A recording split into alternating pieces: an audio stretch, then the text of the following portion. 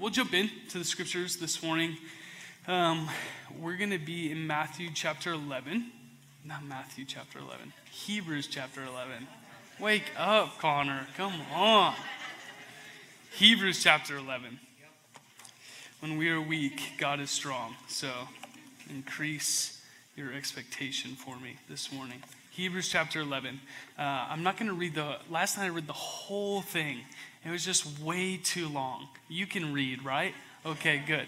I'm going to read the first two scriptures. I'm going to trust that you're going to go home and read the rest of it. So, but it's really, really important as we read Hebrews chapter 11. The main theme in this part of the scriptures is that God's people had faith. And that's particularly important. The book of Hebrews is written to a group of Jewish people who started following Jesus, but were facing extreme persecution and resistance for their faith. Their lives were literally on the line, and they had to make a decision. If we continue to profess in faith in Jesus, are we willing to go through the persecution that could come as a result of that? Or would it be safer and better to just recant our faith in Jesus and kind of slide under the radar and try to preserve our lives? And the author of the Hebrews is trying to tell them, I know that seems safer, that might seem more comfortable. I totally get it, but you need to be obedient to who God is. He is much better. He can save you. He can preserve you. He can protect you. And even if he doesn't, he's still trustworthy and good. So as we're reading Hebrews 11, what we're seeing, and this is what we're going to do, is we're going to go through some of the people who are mentioned in Hebrews chapter 11 who were people of great faith throughout the Old Testament. But what we're going to see is what they did, and that's what I'm going to try to unpack, as they were waiting for God to fulfill the promises in their life, who they were, what they did, and why they waited. I would imagine, hopefully you understand and you believe that God has made promises to us. God is a good God. He's working in the earth. He's real. He's in control, so to speak. He's over everything, and he's restoring and redeeming all of creation. And all of us get to be, or have the option, the opportunity to be a part of that promise. But what's interesting, if you're anything like me, you believe that God has made a promise, and maybe that's a true confession inside of you. But those promises and just the reality of that promise doesn't always come into existence just like that. Often we have waiting and a process that we have to go through until the promise is made real and has come to pass. And the question while we wait, two real questions that I've been thinking about that I've experienced, and I think a lot of us experience, is one, how long am I going to have to wait? Like we live in you'll hear this narrative a lot in this type of context. We live in like a popcorn microwave culture. We just want everything like that. And I've realized that God doesn't necessarily work that quickly. I'm like, God, you're a little bit slow. Maybe you should work quicker. And that's not an issue with God. That's an issue with me being willing to wait. But we wonder, how long am I going to have to wait? And then the other question, especially when we're fixated on something that we hope is to come later down the road, is what do I do and who will I be until that time comes to pass? So we're going to look at that in Hebrews, the people that are mentioned in Hebrews chapter 11 this morning. But I want to read the first two verses to kind of set up what we learn from these people, and then we'll jump into their lives. This is Hebrews chapter 11, verse 1. It says, now faith is the assurance of things hoped for, the conviction of things not seen. It would be worthwhile for all of us this week and maybe just forever to think about that scripture and that alone, and to really sit and ponder on that reality. And this is what it says in verse 2. And then we're going to jump into these people's lives. For by it, the people of old received their commendation. For by faith, the people of old received their commendation. I want to start with, I'm not going to start with Abel and Cain. Go to Rahab. We're going to mix it up for the 11:11. I haven't gotten to all these people. Again, you're gonna read through Hebrews 11 this week, and you see these names pop up. What I want to do is go into their lives and look at who they were and why God commended them and why they waited well, and just process through that and see what we can learn about what it means to wait on God's promises. Rahab is an interesting character. We see this in the book of Joshua. Rahab, really briefly, because we're going to go through a couple people here. She's a Gentile, which means she's not a Jew. So she, in this context, in this time, hasn't, so to speak, received the promise that God has made to his people, the Israelites. She's also a prostitute, which is not a good thing. Just in case anyone was wondering. No condemnation if you have been a prostitute. But it's not what God has for us, not that type of life. So God comes to this woman, and he uses her as a tool to fulfill the promise that he had for the nation of Israel. Now, if I'm Rahab, I would imagine I have a couple things going on in my head. One, I'm not one of your people. I'm a Gentile, and I'm a prostitute. Why would you want to use me? Which I think a lot of us in this room at some point in time, whether you've ever wrestled with this before, maybe you will one day, often we come to this place in our life where we look back on who we are and where we've come from and what we've been identified to up until this point, and we don't think we're worthy to inherit the promise that God has for us. And what God is revealing to us in Rahab, I think what he's trying to present before us is you have to ask yourself, regardless of where you have come from or what you've done, no matter how unclean or how unworthy you think you are, do you actually believe that I'm a good enough God that I would use you as a part of this story to fulfill my promise to humanity? Because there are a lot of people in here, and maybe you wouldn't say that your life has been too crazy, or you wouldn't say you're all that unworthy based on a lot of maybe contextual or natural markers. But if you're anything like me, deep down inside, I'm constantly wrestling. Like I see before me, I actually think that God wants to bless me. But there's this thing inside of me that still doesn't think I'm worthy of that. And I stand in the way, not because God isn't willing to bless an unclean, unworthy person. It's clear throughout the scriptures that he wants to redeem and restore all of us. But like Rahab, because here's the thing about Rahab.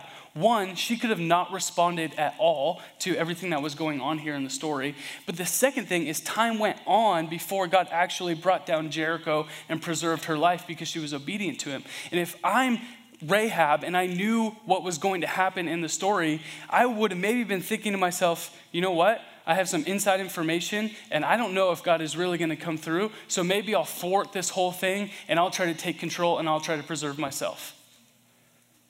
And so often, God makes a promise to us, and we just have to wait it out, and it seems crazy, and often we're wondering, is this really going to happen? Can I really trust that this is really going to work out, and God's going to come through on the other side? And if we're not careful, we begin to scheme ourselves to try to get ourselves out of the problem and through the promise, and through the process on the other side of the promise.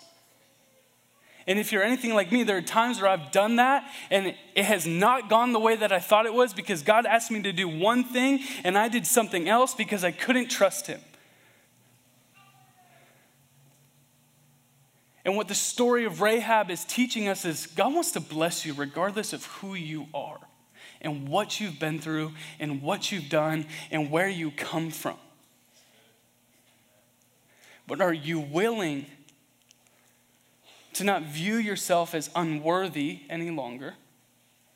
And are you willing to totally trust him with the process? Even if you have some back doors that you think that you could go out in order to preserve yourself, you're not willing to go through them because God didn't give you permission to. He said, do it this way, go this way, trust me in this, and if you'll trust me, I will preserve you. And what does Rahab do? She trusts God, and God preserves her family.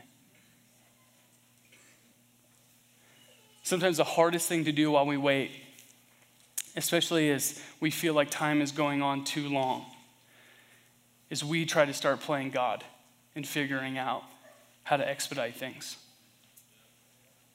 and we get in the way? Are you willing to be the type of person who has the faith to say, you know what, God, this doesn't make any sense to me. I wrestle with a lot of insecurity. I wrestle with feeling unworthy, but you have said that I'm worthy of your promise. You've included me in this story, and I trust you with the process. I'll wait it out. I'll see it through. I won't try to intervene and play God in this whole thing. You know way better than I do. You can do way more than I can do. I can trust you with my relationships. I can trust you with all this. I can trust you with my whole life. I know that you're going to bless me. Can you do that? Can you see yourselves as worthy? And can you wait it out in the process? Do you believe that God is trustworthy to see the promise all the way through?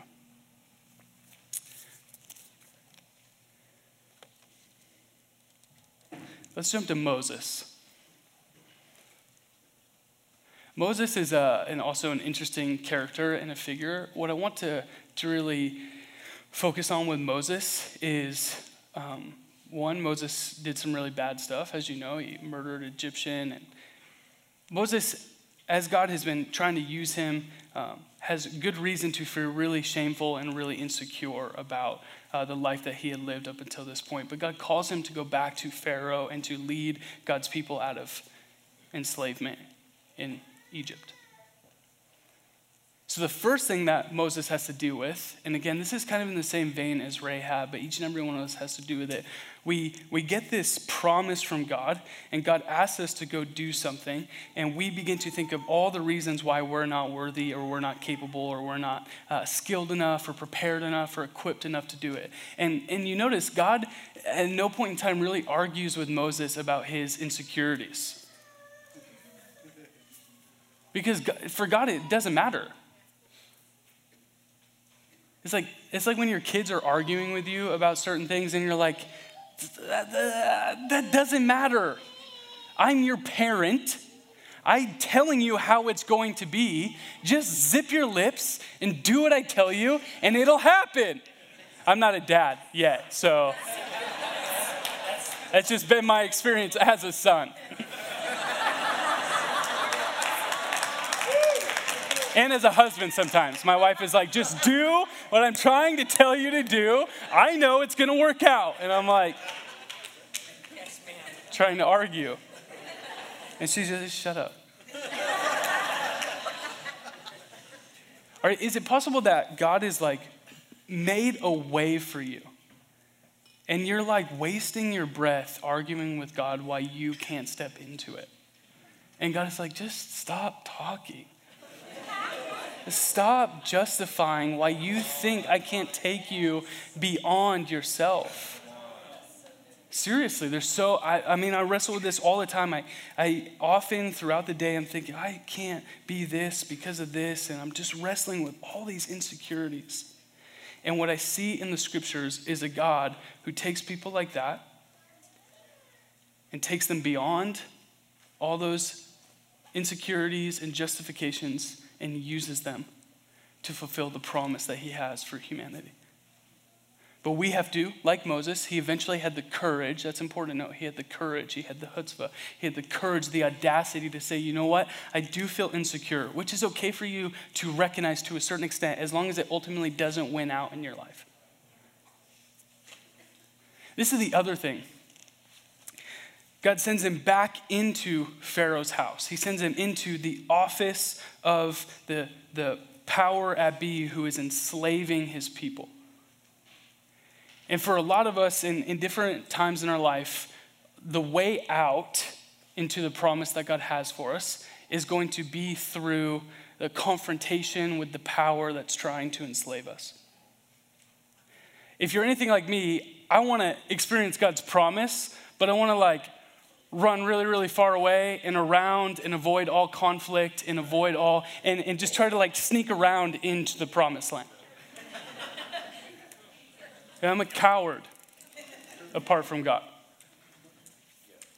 And God's like, no, Moses, I want you to go into Pharaoh's house and I want you to tell him who I am and what I'm going to do. And just trust me. And Moses does it. This is significant. There's two really important themes going on throughout the Old Testament in particular, but throughout the whole story of God, and it's currently going on. We have these two, we have a tension between two realities. Often we'll refer to it as the secular world, the world apart from God, and then the kingdom of God. In the scriptures, it's the empire, and some people call it shalom. Some scholars would call it that. I think about it as the kingdom of God. There's the kingdom of God. There's the reality and the existence that is created and is flourishing and is winning out under the sovereignty, under the rule, under the leadership of Jesus. It's the world that we access. It's the way that our world is shaped. When we say, Jesus, I trust you, and then he shifts and moves primarily things inside of us, but then shifts and moves the things around us. And then there's the empire. There's the world apart from God. There's the world that's just humanity operating selfishly for whatever satisfaction we think we're going to get at whatever cost it takes, that's destroying and creating further chaos in society. Do you understand these two things at war? And each and every one of us constantly is having to choose between the empire and those who are leading it, those who are asking for our allegiance to do the mission, the agenda of the empire. And I'm not like this conspiratist, so if you think this guy's kind of weird, I promise you, I'm totally normal. And then, other than I follow Jesus, but then there's the kingdom of God. And they're totally polar opposite things. Especially as Americans, we're constantly like, the empire is vying for our attention and our allegiance. Satisfy yourself, please yourself at whatever the cost, as long as it feels good, as quick as possible. And Jesus is like, deny yourself. Take up your cross and follow me and wash people's feet and get as low as you can and serve people and love people who don't love you. And what Moses does is he goes right into the empire and he looks Pharaoh in the eye. He says, my God is the real God, and he's going to take us out so you can release us, or he's going to have something to say about it. Which just begs the question, on your way out into whatever you're in, into the promise that God has for you, are you willing to go through the empire? And are you willing to stand and look at the power and the authority that's trying to destroy you in the face and say, you really don't have authority over me. My God is going to rescue me. And you can either give up now, or we can go through a battle to see really who's strongest. It's your choice, but either way, we're getting out of here alive.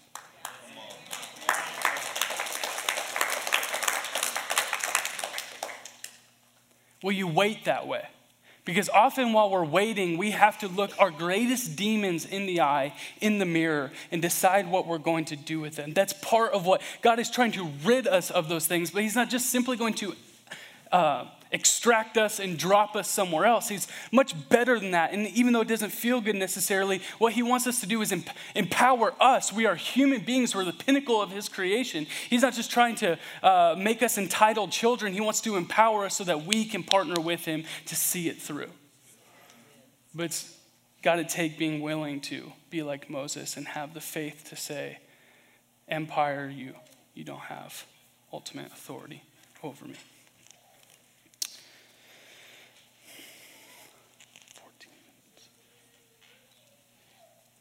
Does that make sense so far? Yep. Let's look at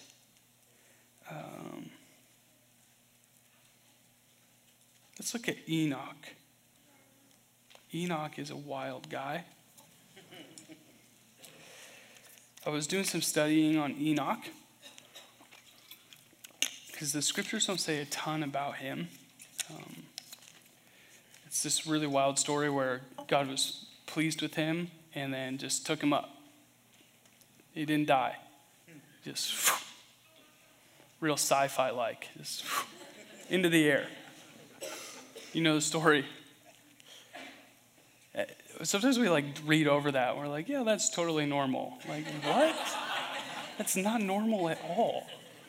If you do some research and studying on Enoch, especially because you really got to work hard, because there's not a lot there just immediately in the scriptures, but there's this Jewish tool, which is called the Midrash, which is this kind of ancient commentary written by rabbis who would tell the story. Well, they would tell stories about the different stories that are going on in the scriptures so that the Jewish people would understand further what the point of the scriptures is. And there's this part of the Midrash that says that Enoch was kind of like a John the Baptist-like figure. He was someone who was preaching repentance. He was discipling people. He was trying to get the people that he was leading and he had authority over and influence with to be in alignment with God, to be righteous before him, to rid themselves of their idols and repent of their sins and follow God. And he kind of built up a following. He built up a real influence. He really had a place and a pedestal of power and authority. But the problem with Enoch was people would come to him for leadership, for guidance, kind of like a pastor maybe. It would be like you show up at Heart of the City Church and you ask for Connor and they're like, Connor's not here, which could happen. Enoch was so infatuated with God and had such a desire to be in the unadulterated presence of God, he would disappear off into the wilderness, just constantly, just gone.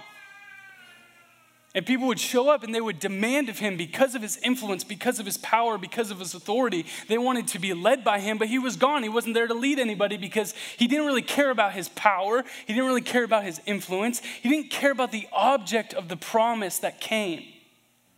He was consumed with the promise maker.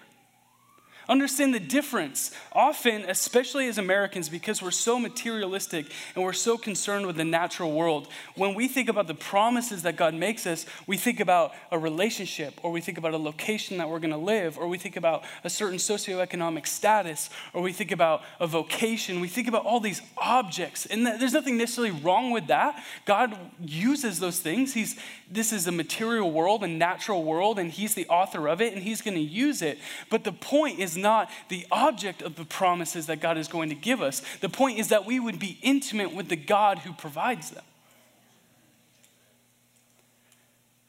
Like, we don't have relationship with God because of what God can provide for us. That's called entitlement, right? Have you ever met an entitled human being before?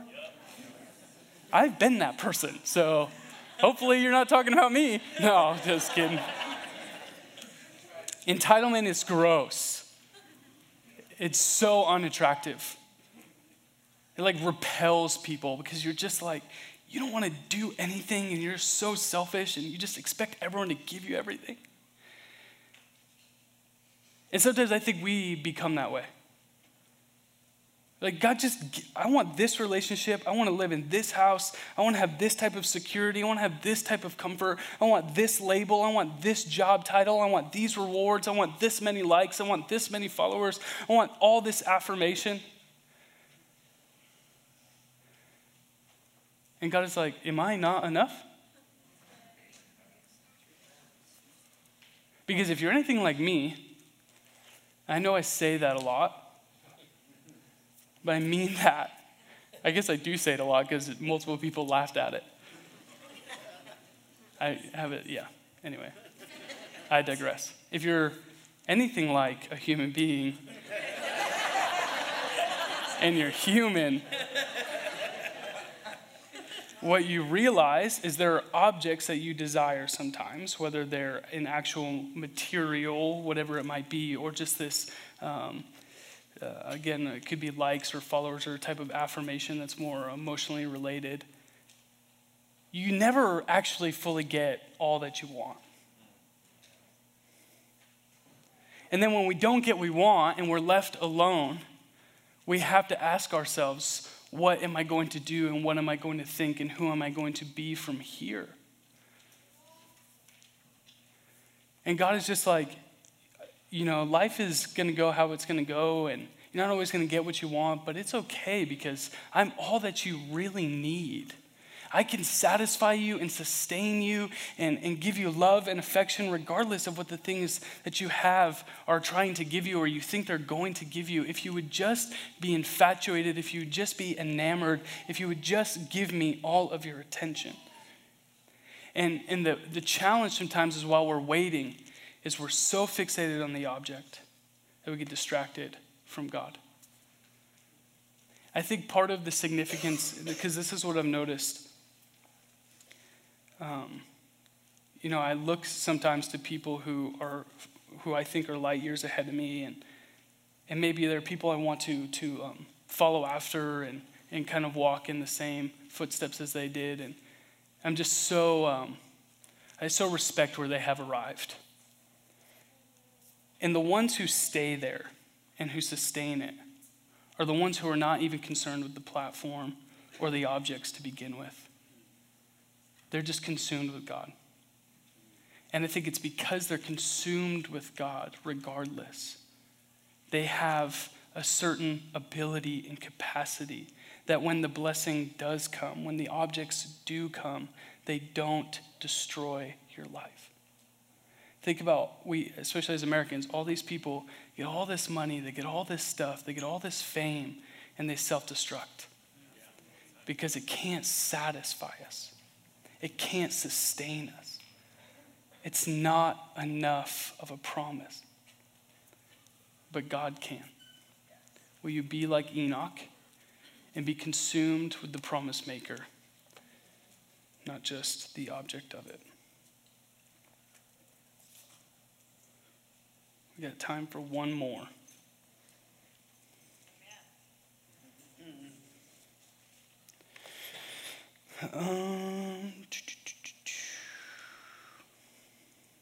Let's talk about Joseph.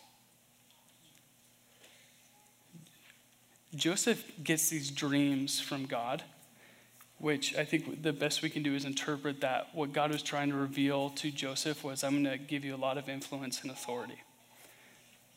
And he tells him to his family, and his family's like, so you're saying you're going to rule over us? And they already don't like Joseph.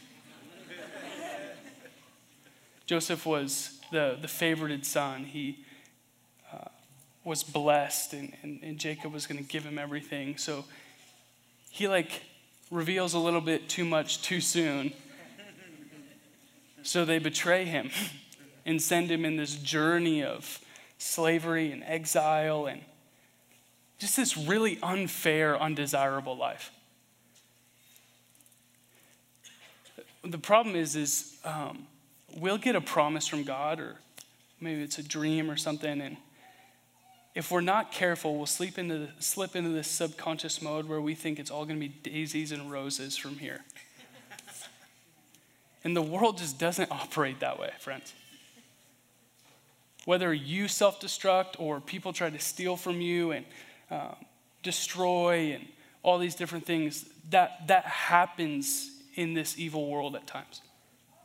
And what we see Joseph do, and Joseph's not a perfect guy. Some people would say he's maybe a little bit egotistical and has some pride and is maybe a little bit reluctant. We really like to glorify him and all this different stuff. But what we do know is that even though he goes through these undesirable circumstances and situations on the way to God's promise, in every moment he does his best to honor and trust God. That even though my circumstances and my situation doesn't look like what I think God has promised me, I trust that God is still in control of all of this. And if I have the opportunity to honor him and serve him, even in the midst of prisons and under pharaohs, I'm going to do it because I know that God is trustworthy and time will go by and things will work out and eventually his promise will come to pass. And that sounds really, really sweet and nice when it's coming from the pastor in the pulpit, but that's not my point. It's just to tell you what to do. I'm here to ask you a question. If life becomes undesirable and tragic, so to speak, it goes unplanned, do you have the courage and the trust inside of you, the faith while you're waiting to say, God, you know what? I still believe that you're good. I still think you're going to work these things out, and I will stubbornly wait here in faith and honor you until you do.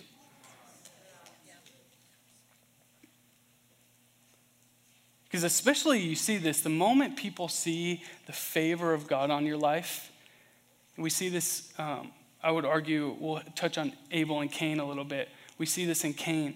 Cain sees the pleasure and the favor of God on Abel, and he's insecure about himself, so he destroys Abel.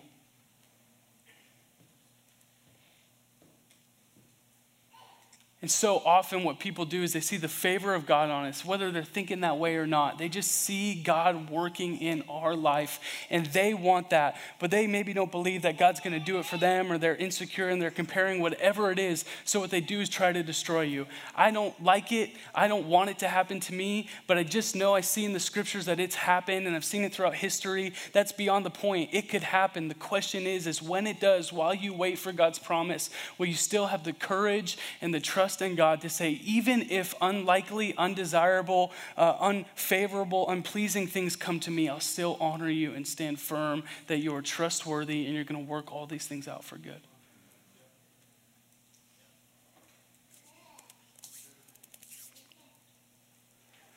And that's what we do while we wait. We trust God. I know that's really cliche maybe, and what does that mean? Look at the people of old. Look at the life of Joseph. Look at the life of Rahab. Look at the life of Moses. And ask yourself, step into the story and allow God to begin to minister to you and to speak to you and to strengthen you.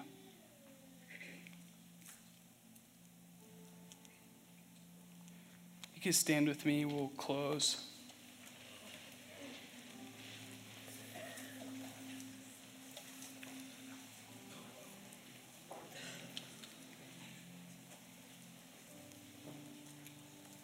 Is that helpful?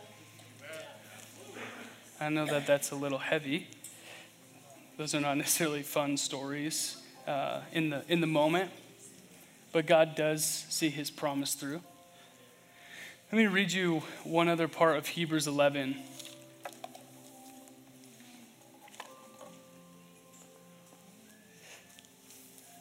And this at first is maybe not going to sound like better news, but I promise it's good. Verse 13 says this: these all died in faith, not having received the things promised.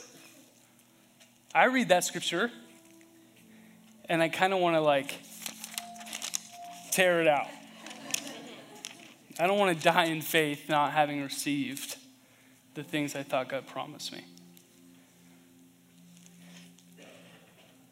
But having seen them and greeted them from afar, and having acknowledged that they were strangers and exiles on the earth. For the people who speak thus make it clear that they are seeking a homeland. If they had been thinking of that land from which they had gone out, they would have had opportunity to return. But as it is, they desire a better country, that is, a heavenly one. Therefore, God is not ashamed to be called their God, for he has prepared for them a city. I don't think it's really meant to be this downer. When I first read it and was really thinking through it, I thought to myself, well, if I'm going to die waiting, why desire it anyway? You know what I mean? Because it takes courage to live a life of faith. It takes courage to trust God. And people think you're crazy, and they think you're weird, and they think you're a bigot, and they think you're all these different things. If you're really in the middle of trusting God and waiting on his promise and partnering with him to play a role in the redemption of creation, it's not necessarily a fun and comfortable place to be. So if I'm going to die waiting and not receive what I feel like promised, then why wait and desire it anyway? And I think it's this. Have you ever heard the phrase, to go out in a blaze of glory? This idea, you're this thing is all going to end up one way anyway, so I'm going out guns blazing. I'm giving it my all. I'm going to have fire and passion and all these things, just this fullness of life. And this is the thought that I had. This is what I think really is the tone and the narrative of Scripture. And I asked myself this question, and I feel like it was maybe God asking it to me, and I'll just extend it to you. Are you willing to go out in a blaze of faith? Because this is the idea. It says that they greeted it from afar. It's this idea that they're in this wilderness, they're in this desert, and they have a homeland. but it's just really, really far off, but they know that it's coming. And when you're in that place, when you see it and you know that it's real, you know that it's promised to you, you're just doing everything you can to get there. It's just like, I just won't stop. I'll go as fast as I can and as far as I can. I know that I'm going to get to that place. And what the story says is that not everyone gets there. We die, because what the story is really talking about is not just the individual promises that we have as people, but it's understanding that we're playing a part and we're in this story where God is not just giving you what you want or giving what you need, although that could happen. He wants to heal and restore us and make us whole. But what he's doing is restoring and redeeming all of creation. All of humanity. Like, we live in this crazy world. It will one day not be like this. Hallelujah. No more sin, no more evil, no more injustice, no more pain. That's our home. We're on our way. And I think what the spirit of Hebrews chapter 11, especially verse 13, is this, is take everything with you while you can on your way. But know that you're not just going to get to these like individual temporal promises and then that be it, because there's a bigger story happening. Be the type of person who says, you know what? I got breath in my lungs. I got life in me. Even though my circumstances and my situation doesn't look like maybe I want it to, I'm going to hold on to faith and I'm going to go out in a blaze of it. I'll keep hope in my heart. I'll keep faith and trust in God in all that I have. I'll keep my eyes fixated. Here's the thing. Cancer could kill you, but you're going to have another life. So if you have cancer, believe that God will heal you on this side. I'm all for it. I'll believe with you. But just understand, if he doesn't, it's not the end of the story. Are you okay if you die with cancer? Willing to go out in a blaze of faith, knowing that one day God will resurrect your body. Is that real? Sometimes I ask myself, do I actually believe that story? Because I think it's real. And if we could see our whole life through the whole context of eternity and what God is doing with this greater promise to make everything whole and everything right and everything back in order, then it would shift and change the way that we live. We'd be willing to wait as long as we needed to, through whatever we had to, because of a certainty and a confidence that one day it will all be made right again.